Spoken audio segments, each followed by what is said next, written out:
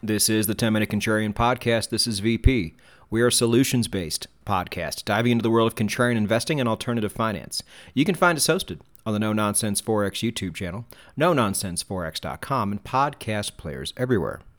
Episode 117 is brought to us by Bybit. Traders, you know the deal. It's chaos theory. Chaos into order and then back again. Things are very orderly. Volatility is very low. We know that is not going to last. And some of you, I'm watching the metrics, are trading through this volatility, so good on you. But when the chaos comes back, you are going to want to take advantage. You are going to want to be ready, and you are going to want to know exactly how to use your platform. So sign up now to Bybit. And the way you do that is by going down below to the description, to the show notes, clicking on the link to the blog. That's going to give you all the relevant information you need. That's going to give you my affiliate link.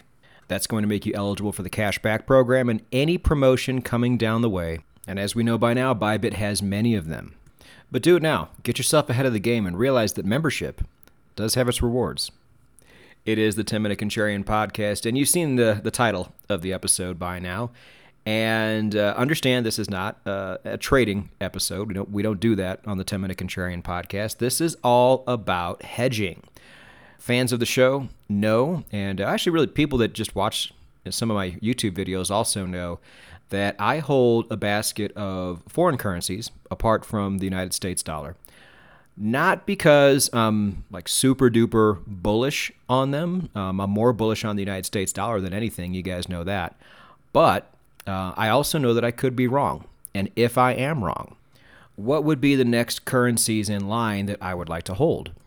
You know, again, we're not really looking for gains here. We're just looking to not lose our ass. This is more of a defensive play than anything. And this is why I think this strategy overall is fairly unpopular, even amongst the contrarians out there. This is probably, last on your list as far as places to move your money. And I get it. It's boring. It's a bit tedious. Towards the end of the episode, we'll talk about ways you can make this happen. But we're all about diversification here. And when it comes to your fiat, if all of your fiat is priced in one currency, then how diversified are you really? You need to spread yourself out. It doesn't cost very much, and you could always move it back whenever you want. We're trying to make ourselves as bulletproof and as anti-fragile as possible on this show. And having all of your fiat in one currency ain't it. I love the peace of mind that comes with knowing that no matter what crashes, and this decade is pretty obvious, things are going to crash if they haven't already, that I'm going to be fine. I've worked way too hard to get to where I am to allow, some external event to take a huge chunk out of my bank account, simply because I was being complacent or flippant or lazy. And I'm willing to put in the work to do it. I've already done a lot of that, you guys know. I've spread myself out far more than most people have. But again, I also host a contrarian investing podcast where we do financial prepping here, and I'd like to lead by example. So I hope the majority of you out there do take this very seriously and understand the importance of something like this. Even if it means the overall value of your fiat might go down a little bit, at least you're protected. So if you don't remember my old USD videos, or I don't know if we've talked about this on the show or not, but the current basket I have apart from United States dollar is Russian ruble, Chinese yuan, Singapore dollar, and Kiwi dollar. Now, Russian ruble and Chinese yuan were things I've had for years. It was a bit easier to obtain these things than it would be now, especially for Americans and Canadians probably. And rubles especially now, it's a Hotel California type situation. You might be able to buy them, but selling them is going to be very, very difficult. So not impossible, but maybe something you don't really want to get into. But what I plan on doing is cashing in about half of my Chinese yuan and then using the other half with United States dollars to purchase Australian dollars. Now, does this mean I'm giving up on China? No, I'm not, even though I do expect an overall collapse in China. They still do a lot of things right. They prepare very well, and they have so many things that the world still needs. And unless anybody's going to go in and take that country over, this is always going to be the case, and I like that. And that's going to be kind of a running theme of episode 117. And plus, when it comes down to it, Aussie dollars, and yes, I'm going to say Aussie because I'm an American and we pronounce things wrong because we're ignorant, suck it, are just more transactable and easy to maneuver than Chinese yuan is, especially right now. So if you don't have any rubles or yuan, that's fine. Not financial advice, but it might be a good idea to also have Singapore dollars, Kiwi dollars, and Aussie dollars. Now, I've spoken at length before about the other four currencies there.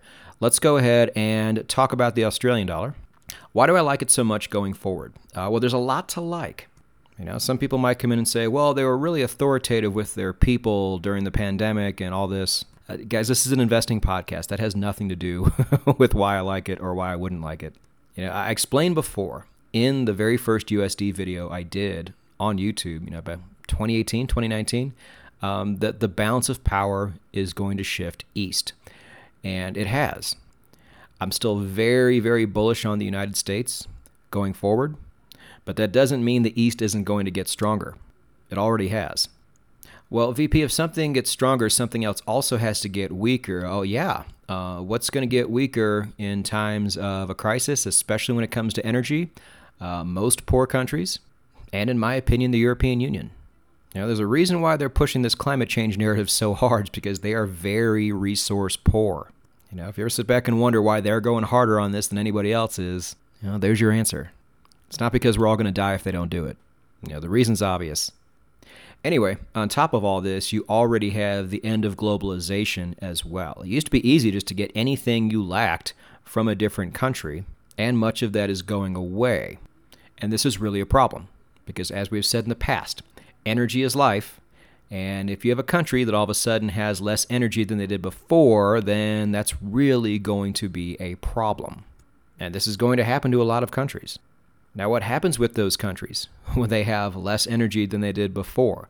It's not just production and everything goes down. No, bad things happen. They get desperate. You're going to see more war. You're going to see more government upheavals. And, governments don't like that, obviously. They don't really want to go to war. They don't want to get overthrown. So they're going to do whatever they can to have very good relationships with countries who are very resource rich.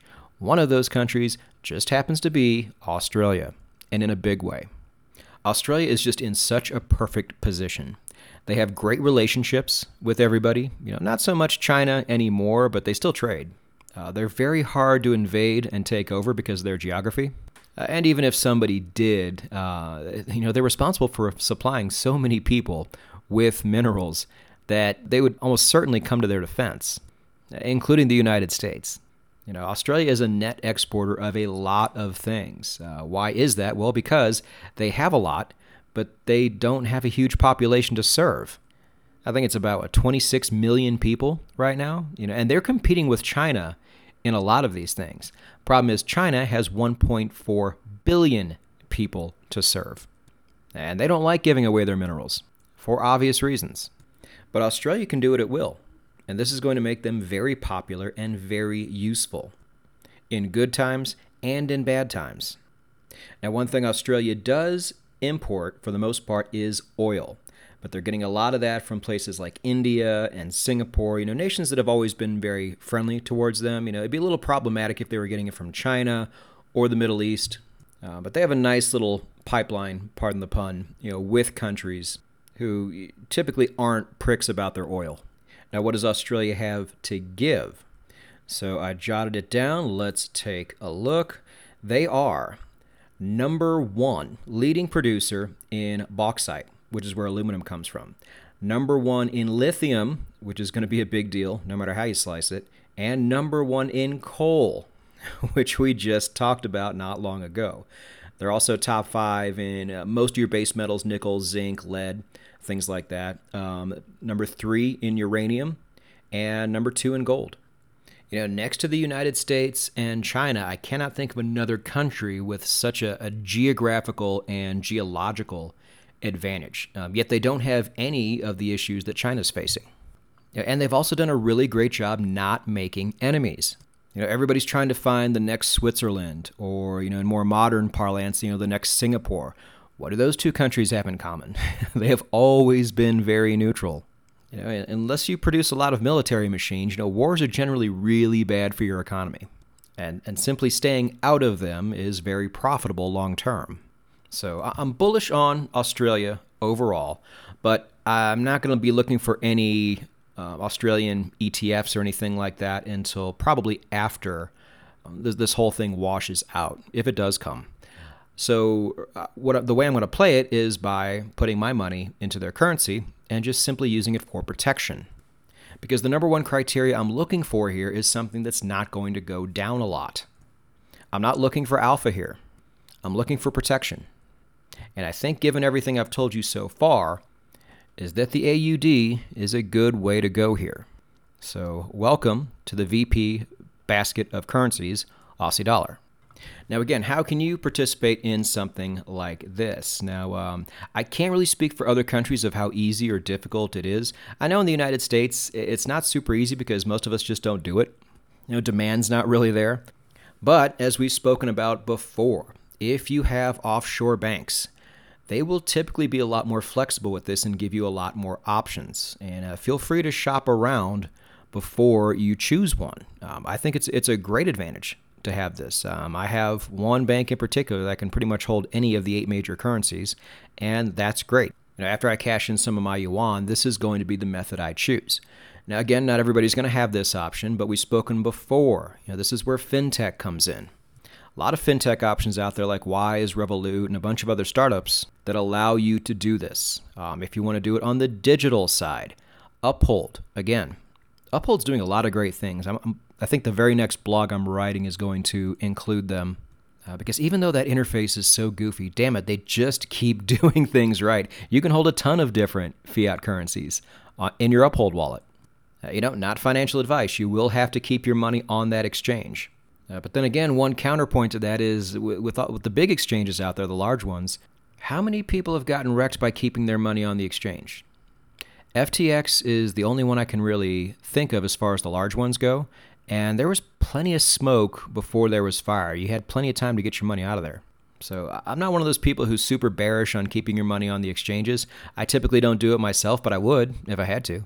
We did a whole episode on Arweave, and unless you're going to download their native wallet, keeping it on the exchange right now, to my knowledge, is still the only other way to do that.